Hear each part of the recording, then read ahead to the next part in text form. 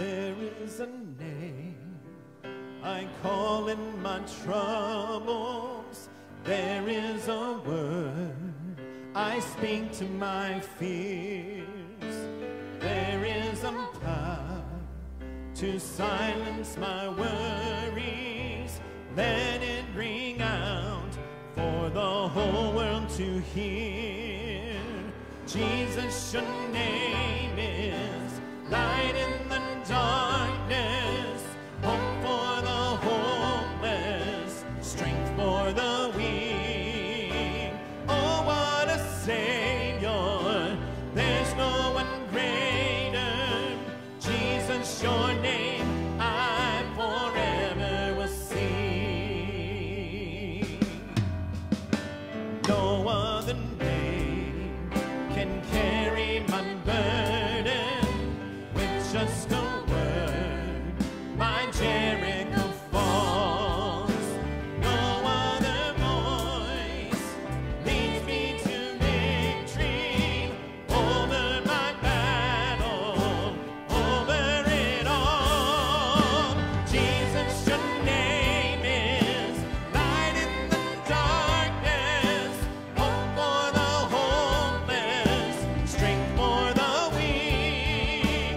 Oh, what a Savior, there's no one greater. Jesus, your name I forever will sing.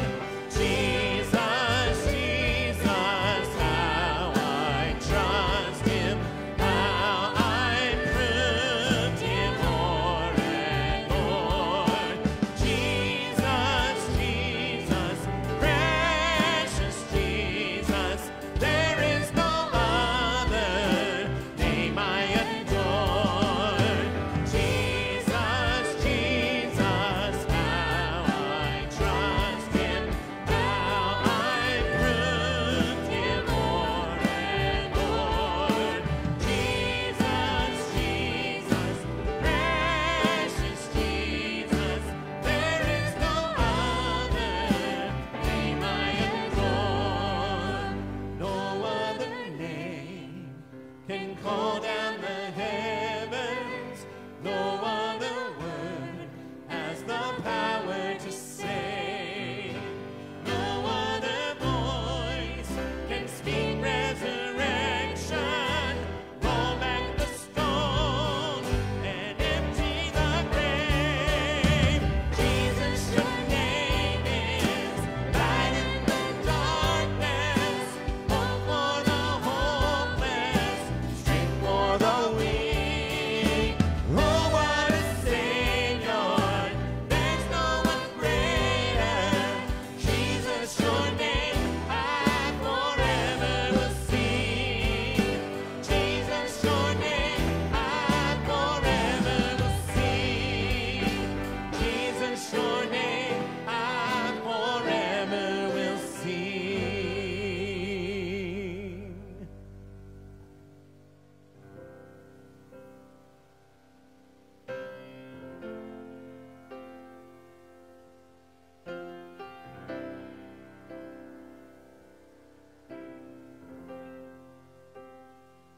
How great the chasm that lay between us, how high the mountain I could not climb.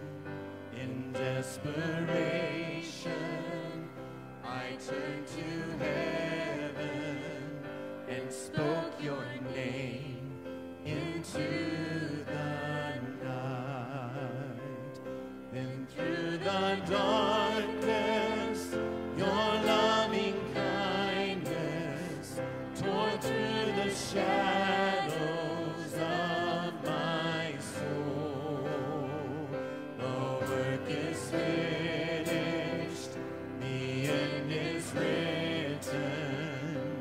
Jesus Christ, my living hope.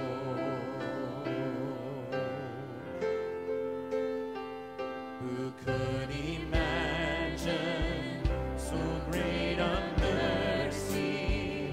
What heart could fathom such bounty?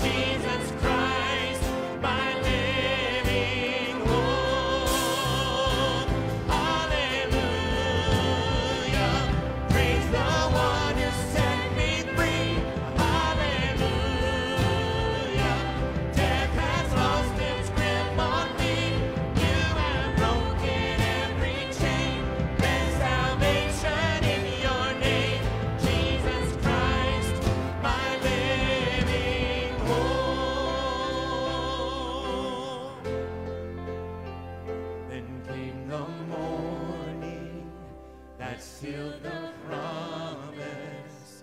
Your buried body began to breathe. Out of the silence, the roaring lion declared the grave has no claim on me. Oh, sing that again. Then came the morning that sealed the promise. Your buried body began to breathe.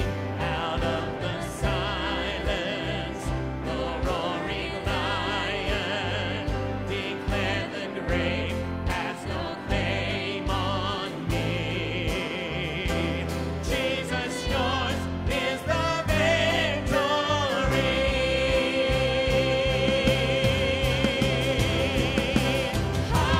Hallelujah. Praise the one who set me free. Hallelujah. Death has lost its grip on me. You have broken every chain. There's salvation in your name, Jesus Christ, my living hope. Hallelujah. Praise the one who set me free. Hallelujah. Death has lost its grip on me. You have broken every chain. There's salvation in your name, Jesus Christ, my living hope. Jesus Christ, my living hope. God, you are my living hope.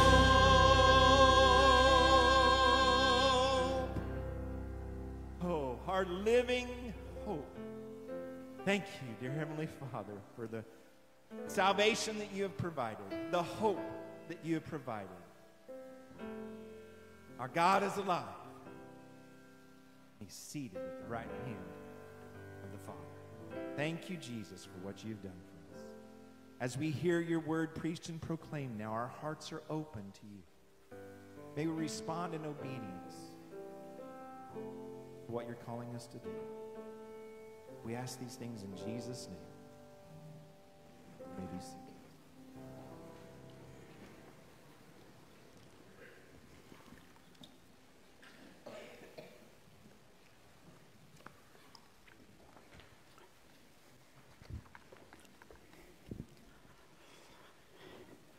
Jana, wow.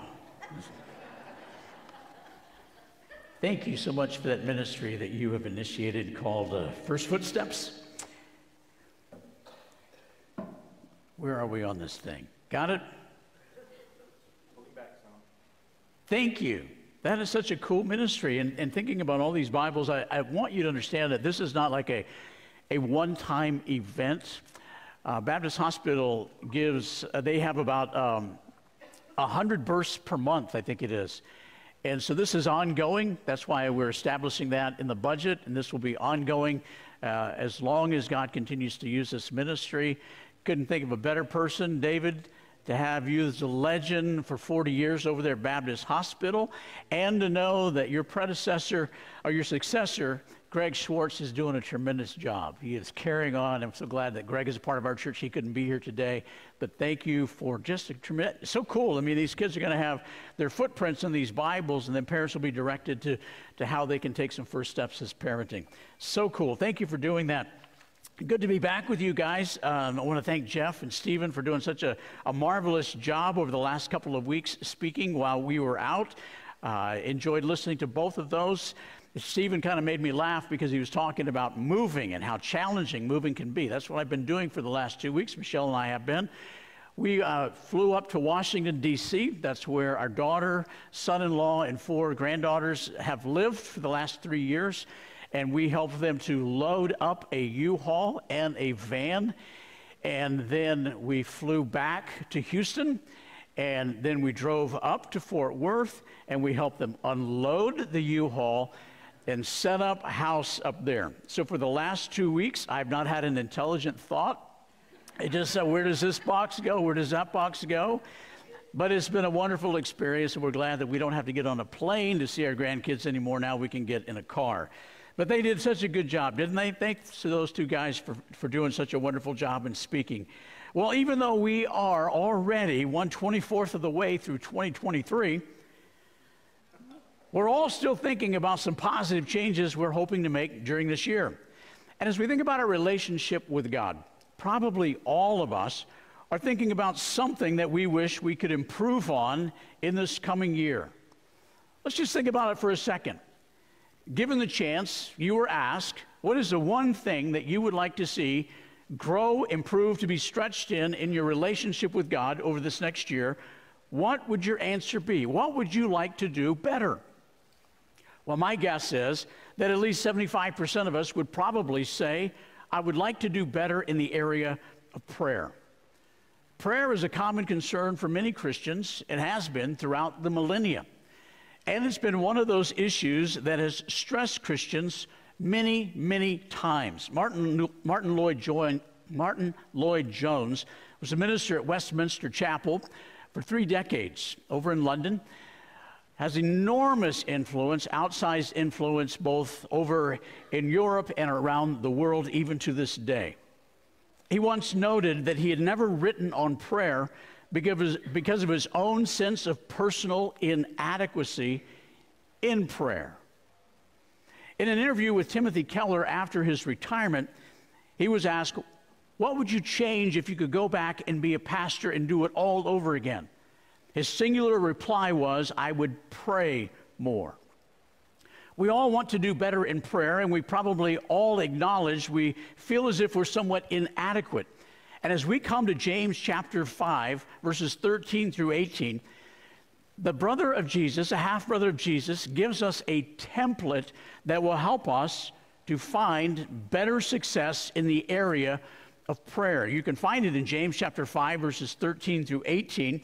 If you need a Bible, the Pew Bible in front of you is going to be on page 184 and 1884 and 1885.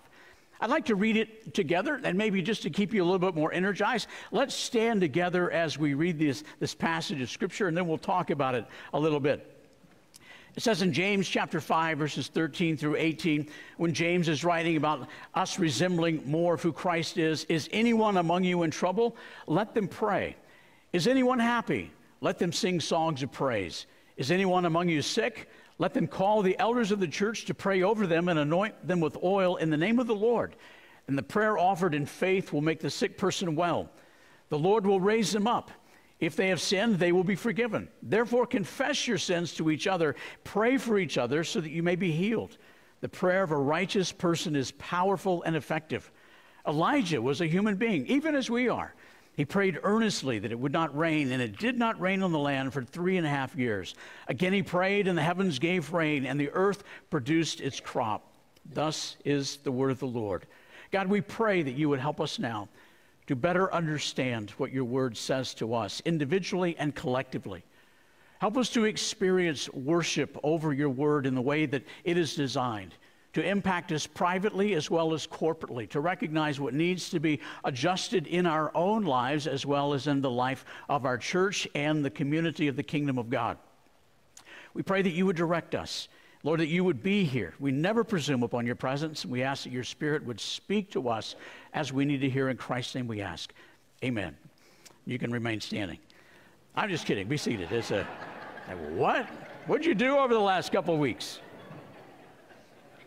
Well, it's a prayer template. You know, we've been in this series. We kind of had to straddle over the Christmas season. We did Ancestry.what.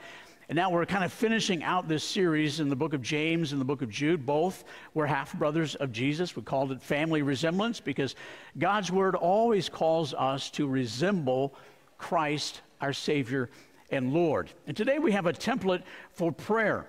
But I want to make a couple of statements that go with this passage and other passages of Scripture about prayer that's so important for us to realize. When we think of prayer, think relationally, not transactional. Think relational, not transactional. We live in a world of shopping carts. Whether it's online or in a brick and mortar building, we're used to transactions. We fill up a cart with what we want. We go to pay. we give what's required, we always get what we want. And oftentimes we treat prayer like that, like it's a cart to be filled up with what we want. It's a transaction that we have with God. You do this, I will do this, we'll all be square, even, and happy. But as we see James throughout this book, he's always pushing us and giving us opportunities to mature in our faith. Every chapter is an invitation for maturity in the Christian faith. Hebrews 5, verse 14 says maturity is knowing the difference between right and wrong and then doing what is right. And James continually invites us to do that. And here we have another chance of growing and maturing in the area of prayer.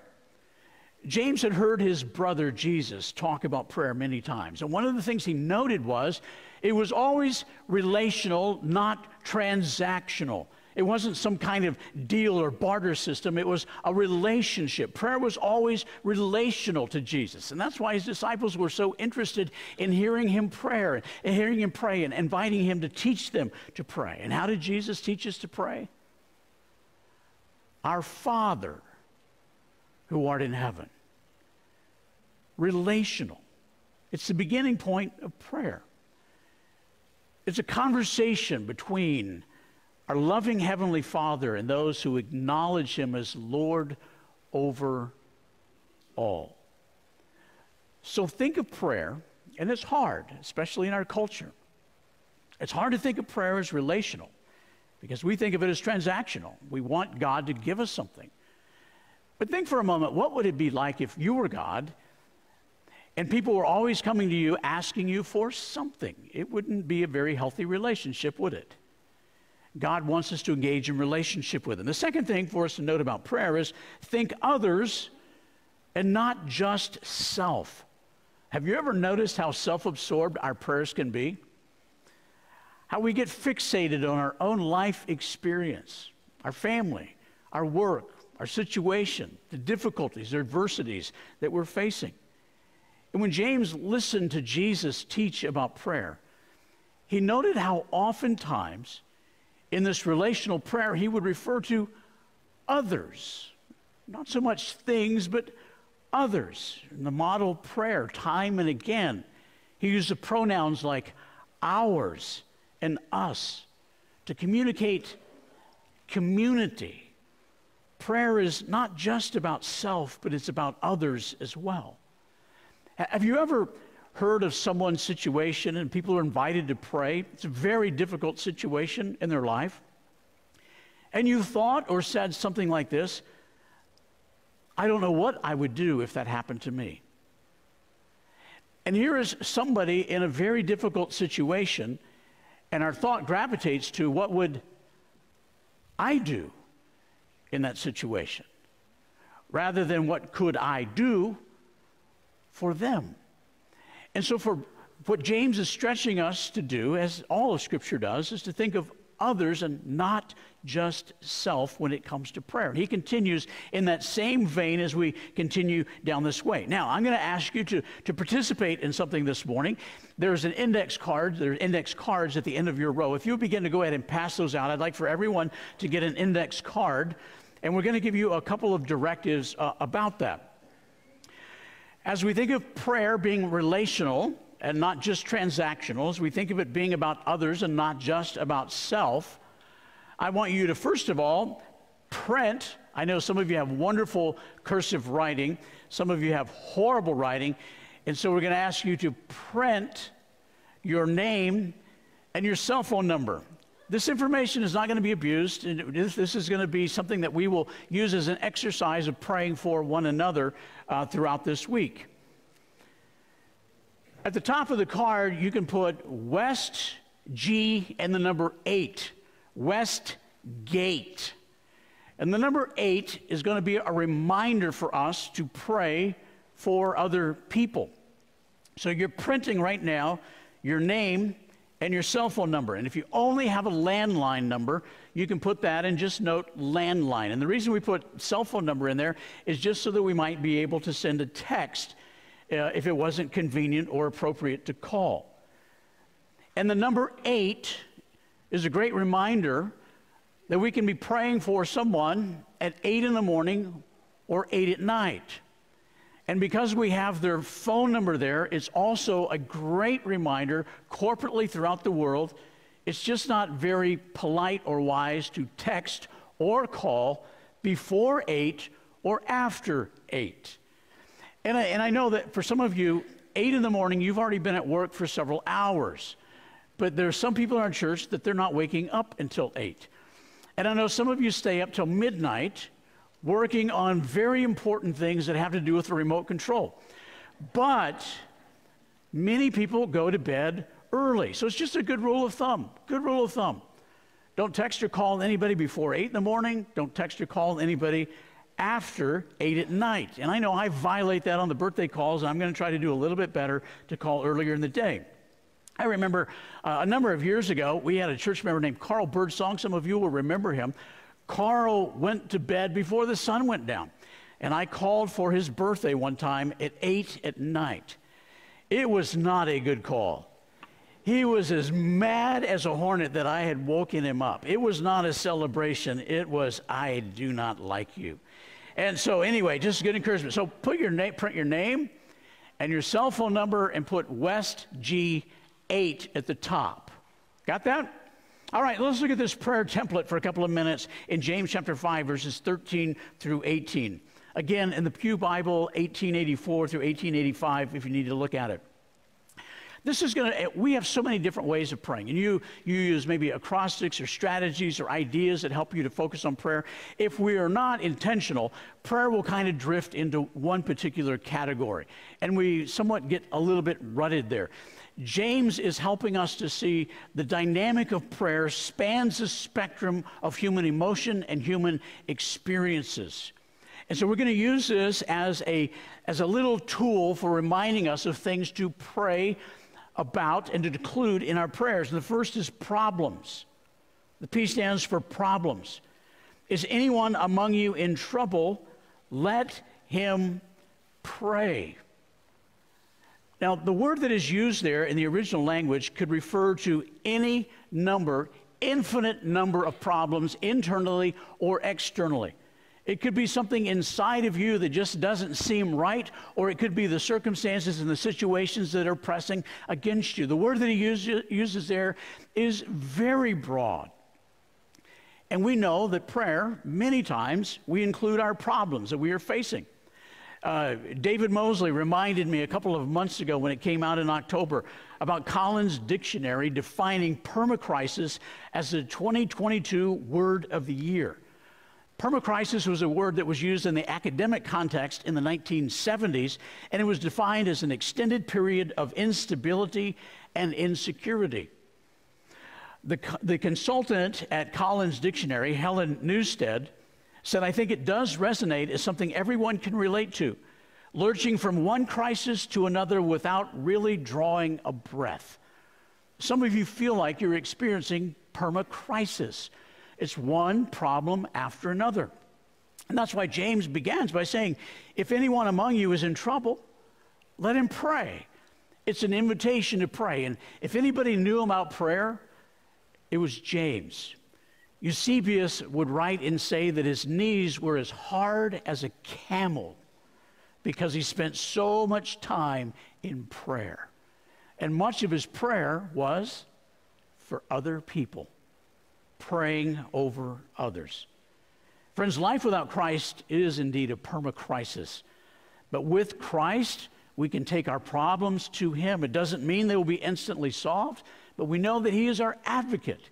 And he can strengthen us in the midst of the problems. Sometimes he takes us out of the storm, and sometimes he strengthens us in the midst of the storm. The R, if you've written the word prayer somewhere, just using this as a tool as you pray for other people throughout the coming weeks, the R stands for rejoice. Notice what it says. Is anyone happy? Anybody happy here today? If you're happy and you know it. You know, are you happy?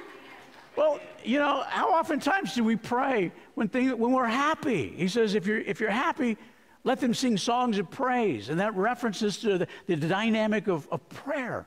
When we're singing, we are praying praise to God. And I want you to be reminded that when we sing corporately like this, we're also singing to one another. It's an encouragement. We were up where our son-in-law and daughter were a part of a church called Capitol Hill Baptist Church. I think most of you have heard about that, but they have a very important understanding of singing that I think it should be embraced by all Christians, that we sing to one another. It's kind of weird sometimes because the staff, they have a sanctuary in the round. And sometimes they'll just kind of turn around and start singing to you. It feels a little bit weird. But the idea is that we sing to each other to encourage each other in the faith.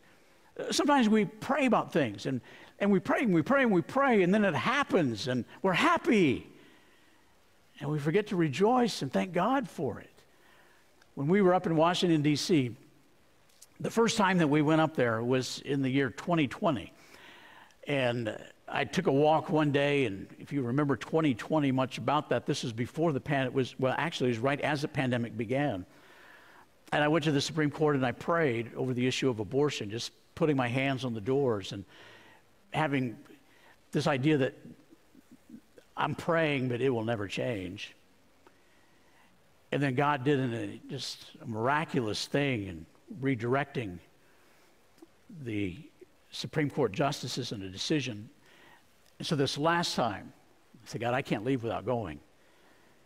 And our kids said, Dad, you can go inside the Supreme Court now. You don't have to stand outside, you can go inside. So I got to walk inside of the Supreme Court, go all the way in, and you can't go all the way into the courtroom, but you can stand in this roped off area and you can see the 9 black chairs and the big bench. I was just able to stand there and pray and rejoice over an answer to prayer. We need to rejoice when God answers prayers, and that's a part of prayer, is to rejoice in it. The A stands for aches. This is a really challenging passage of Scripture, so let's kind of stay with it here. But in verse 14, it says, anyone among you, let them call the elders of the church to pray over them and anoint them with oil in the name of the Lord. Now, this is the only passage in the New Testament in which we're directed to use oil as we pray over someone. And this passage is oftentimes misunderstood. You will recall during the pandemic, a large megachurch with global influence had a young girl die in their church. And they refused, the pastoral leadership refused to believe that she could not be resurrected from the dead, and so they left her body out in the sanctuary for people to come and pray because they believed that she would be resurrected. Now, you would have heard the rest of that story if she had, but she wasn't. Such heartache. There's this belief that this is a promise. If you do this, this will happen. Scripture doesn't teach that. The balance of Scripture, we're reminded to pray like this, but we always trust in the sovereignty of God. He is the one that will decide. It says, is anyone among you sick? Aches. That's what that A stands for. Let them, and listen to the sequence the way it plays out here. Let them call the elders of the church to pray over them. So the initiative starts not with the leadership of the church, but the initiative starts with those who are sick. Let them call the elders of the church to pray over them. The implication seems to be that they are bedridden and cannot make their way to the church. And so they need someone to come and pray and anoint them with oil in the name of the Lord. You probably wonder, how many times has this happened in my life? I've been a pastor for almost 36 years. How many times? Twice. We had a church member, and both of them at Westgate. Had a church member that called me up, was in the hospital, and said, would you please come and anoint me with oil? I had never done that before. I come from Baptist background, and I did not have a point of reference for that. So I called some friends and talked with them about it. They didn't have any point of reference. Went down to Lifeway, and I got some anointing oil. Looked like chapstick. Put on your thumb and put on it. Then many years passed, and I lost that little thing of oil, and so I got another one here, and I keep this in my desk, and it is olive oil from Israel. Not that it's magic, and that's the part of the passage that we need to see. I keep that in my desk, And someone not too terribly long ago asked if we could come and anoint with oil and pray. And so we did. Anoint with the oil in the name of the Lord. What does the oil stand for? Is it medicinal? There's so many different thoughts about this passage. Like the olive oil itself is going to heal. The healing is not in the oil. The healing is in the Lord. That's where the healing comes from. And that's why it says anoint with oil, symbolically representing the presence of God. Anointing in the Bible is a setting apart. It's to say that this person has been set apart for a unique situation, for a unique time, for a unique experience. You're saying, God, we are anointing with oil in obedience to you, trusting you in the name of Christ as to what will happen. Friends, we should be praying over our infirmities that we have in life. And you could put infirmities, it's actually infirmities instead of aches. You could pray over all of those. We should be praying over those. And that doesn't mean that we call the church every time we feel something that come over and anoint with oil. This is a very serious situation where someone is bedridden, they can't get out, and they're calling out to God. As we pray, we can pray about the aches in our lives, the physical as well as the emotional infirmities that we have. The Y is for yearning. And the prayer offered in faith will make the sick person well. The Lord will raise him up. Really challenging passage of Scripture. And the prayer offered in faith will make the sick person well. So many have taken this out of context to say that this is a promise from God. Faith healers. People that will say, you don't have enough faith. That's why you're still sick. The only problem with that is Paul had a lot of faith. And he prayed 3 times that God would remove the thorn from him, and it did not happen. See, it's not a promise. It is a procedure that we will pray in faith, trusting God to bring healing. And it is a challenging passage. The Lord will raise him up. The word there is literally to be resurrected, that they'll be restored. And we have all known of godly people that have prayed just like this, and this didn't happen. And we've known of others that it did happen. This is not a promise. It is a protocol for the church to embrace as we pray for one another. But the yearning is the prayer offered in faith. It is a yearning for God to do something. Friends, do you have a yearning for God to do something big, significant in your life? I hope we do. That we truly would yearn for God to do something great.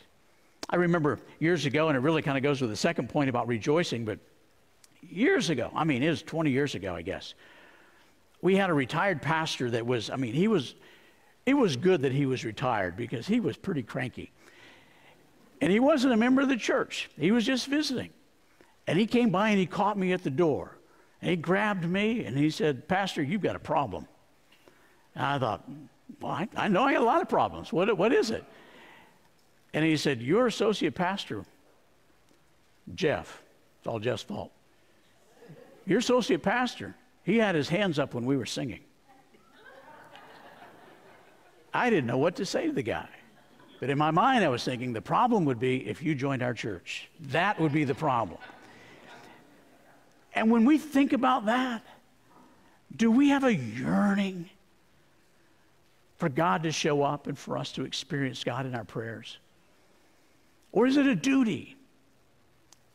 J.I. Packer talks about moving from duty to delight. That's what we want to do in prayer. And sometimes it feels like duty, and it is a responsibility to pray, but we want to move from duty to delight. That's why my verse of scripture for this year is Psalm 37, verse 4, delight yourself in the Lord. And you'll say, well, and he will give you the desires of your heart. No, that's not included in what I'm praying. I just want to delight in the Lord, regardless of what happens. Just to delight in the Lord, have that yearning. And then the next passage of Scripture, we're going to skip just a little bit. James wasn't trying to set us up with this little tool for prayer the way I'm setting it up. So we're going to skip down a couple verses to 17 and talk about being earnest. Earnesty is a word that could be used there. Maybe it's not the best, but earnest. Elijah was a human being even as we are. He prayed earnestly that it would not rain, and it did not rain on the land for 3.5 years. Again, he prayed, and the heavens gave rain, and the earth produced its crops. Elijah was a human being who did remarkable things. He had remarkable 8 known miracles that Elijah performed, and Mount Carmel is the one that we're referencing here. If you go back to 1 Kings chapter 17 and 18, and he prayed and had that great victory over the prophets of Baal, and then Jezebel, the queen, said, I will make sure that you are dead just like those prophets by tomorrow. And we know that Elijah began to run, and he was scared, and he became depressed. Sometimes we take people from the Bible and we elevate them beyond what they really are. And it says, here's James saying, he was a person like us. Yet he prayed earnestly. And it literally quit raining, and he prayed earnestly, and it literally began to rain. And how did he pray earnestly? You remember the battle at Mount Carmel? Remember how earnestly he prayed there that fire would come down from heaven, and it did? And he had this incredible victory. And then he went up to the peak of the mountain, and he began to pray for rain to come. And you remember how many times he prayed? Not once, not twice, not 3 times, not 4 times, not 5 times, not 6 times. But how many times did he pray? 7th time, when he sent his servant back, said, I see a fist-sized cloud. Good, God's going to answer the prayer. That's the earnesty of praying.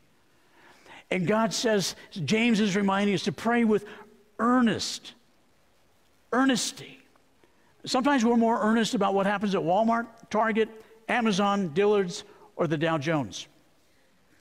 Our enthusiasm is greater for a bargain or a sale or a profit rather than for what God might do in our life through prayer.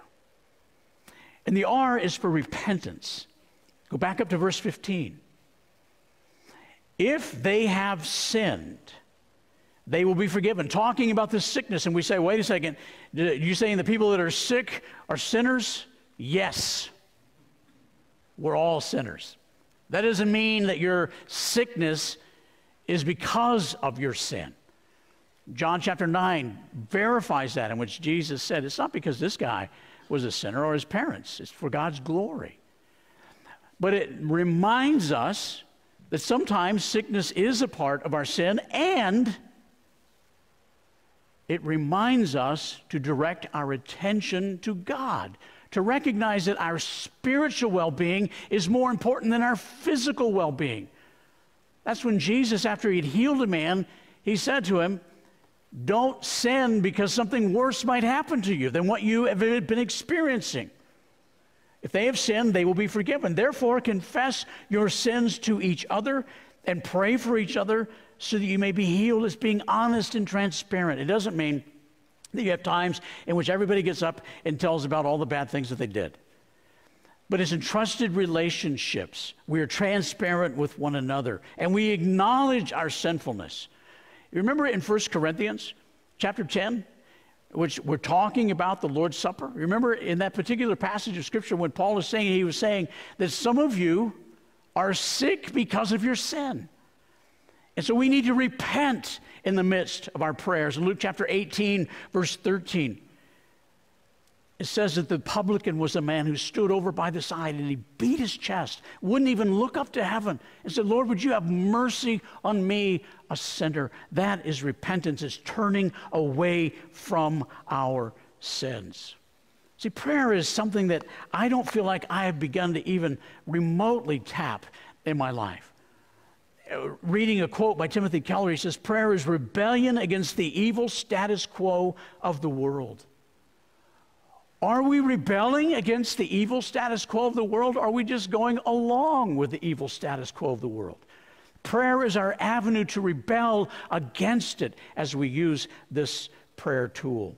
So, would you pull out your index card right now? Would you pull that out? I hope everybody got an index card. And if you would print the letters to prayer, P-R-A-Y-E-R, on your card. So you should have on your white index card your name and your cell phone number.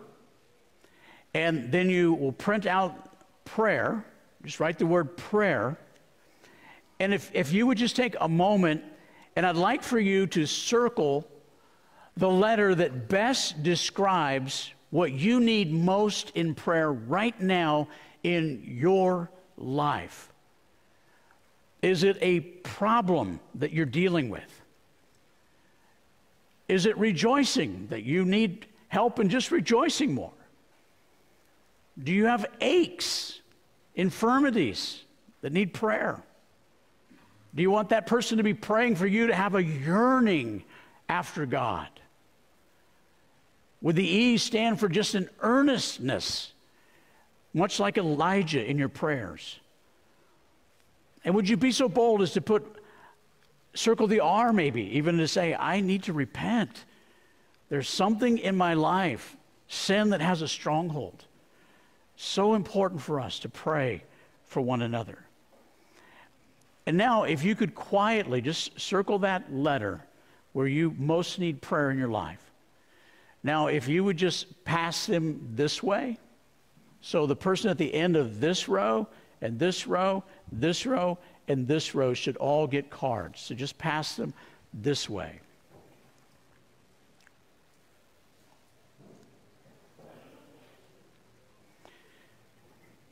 So you should have your name printed, your cell phone number, and you should have the word prayer written out there, and you have circled one letter that identifies what you need most in your life to be prayed for now. And once you've passed them all the way to the end,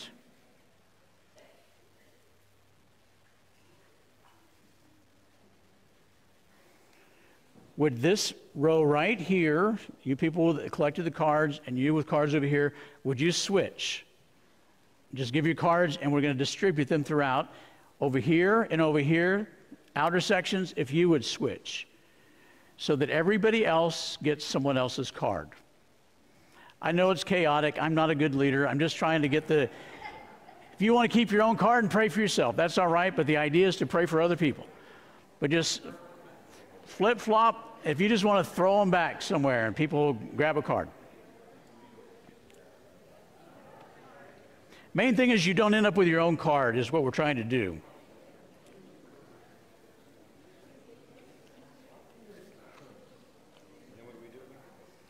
Once you get different cards, go back and just start distributing them. Just pass them down the aisles.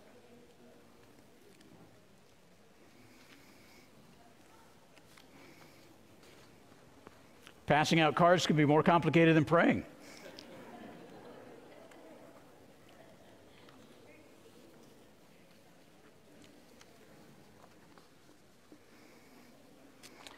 And understand the objective as you receive this card is now you have the privilege of praying for someone else here.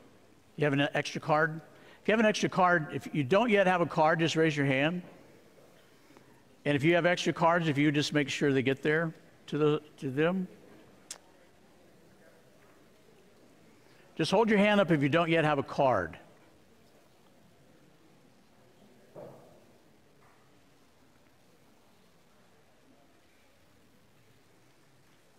I tried to judge by the sizes of the sections to get them balanced out, but we didn't.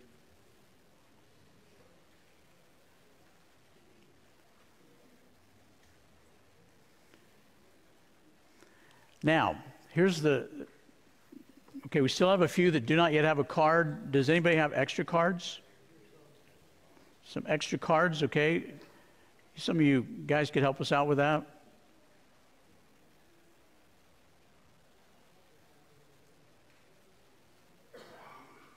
I'm sorry to delay you, but I think this is really important that everybody have a card. And again, the parameters are real simple. It's just at 8 in the morning or 8 in the evening, and you can do it any other time. Just use that as a clue to pray for someone at Westgate and pray over what they have said is a significant need in their life that they put down on that card. And then you may want to send them a text, and I would encourage you to maybe try to stretch beyond just, I prayed for you today. Maybe something else than just, I prayed for you. It may be a phone call in which you connect with somebody. Maybe you pray with them over the phone. Maybe you go out to lunch. We still have some more? Jeff, do you have extra cards? We just have people that don't have them. Does anybody not have a card? We should have the same number of cards.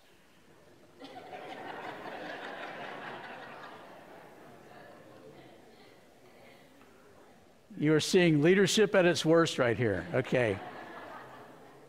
I'm sorry I didn't do this well. And somebody, it says confess your sins to one another. If you didn't fill out a card and you grabbed a card, you're hijacking somebody else's card, okay?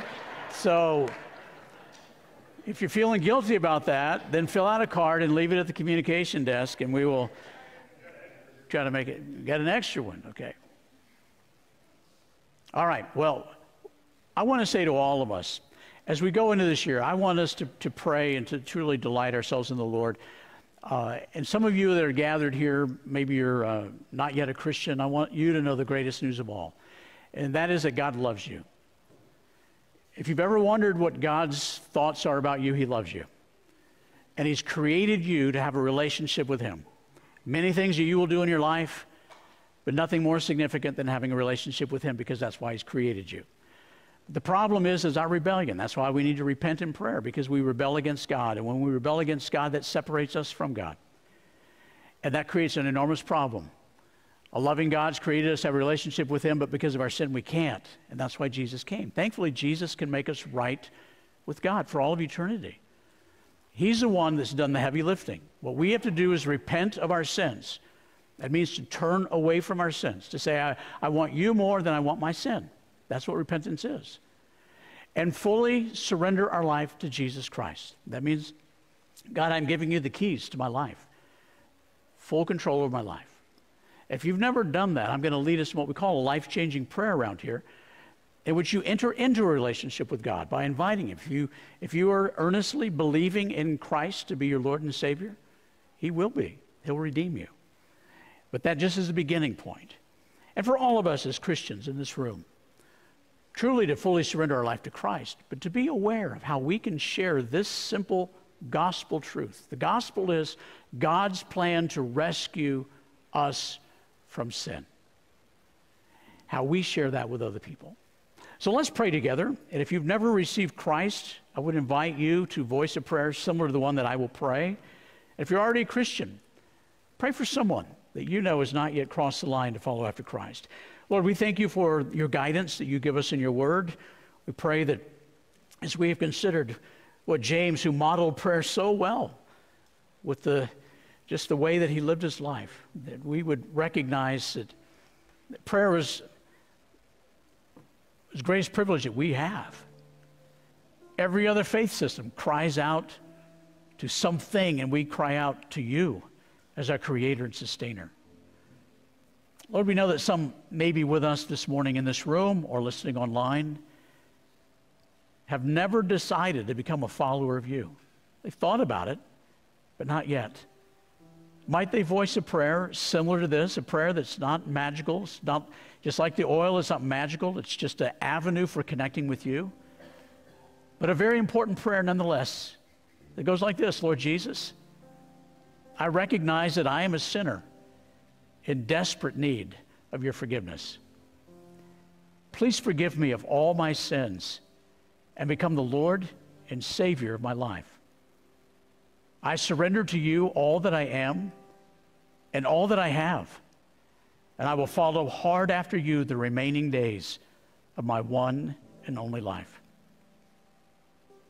Lord, if you would allow me to confess in front of this congregation that you blessed me to lead, that my prayer life is not what I want, and I long to delight in you through prayer and relationship with you, to spend more time praying for other people, taking the focus off of self.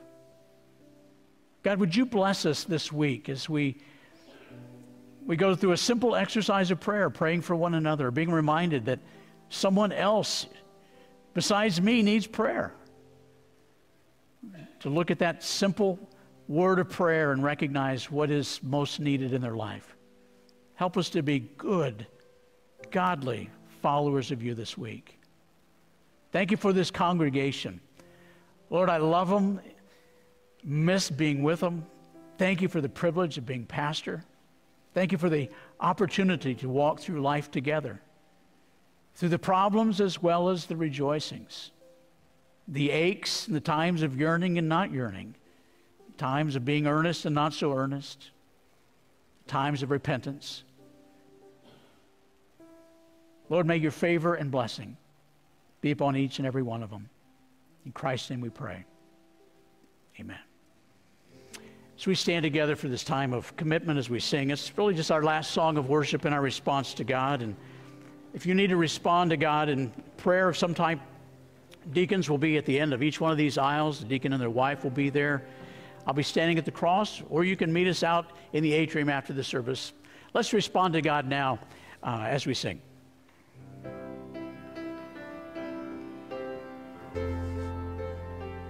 Then came the morning that sealed the promise. Your buried body began to breathe. Out of the silence, the roaring lion declared the grave has no claim on me. Then came the morning that sealed the promise. Your buried body began to breathe. Out of the silence, the roaring lion declared the grave has no claim on me. Jesus, yours is the victory.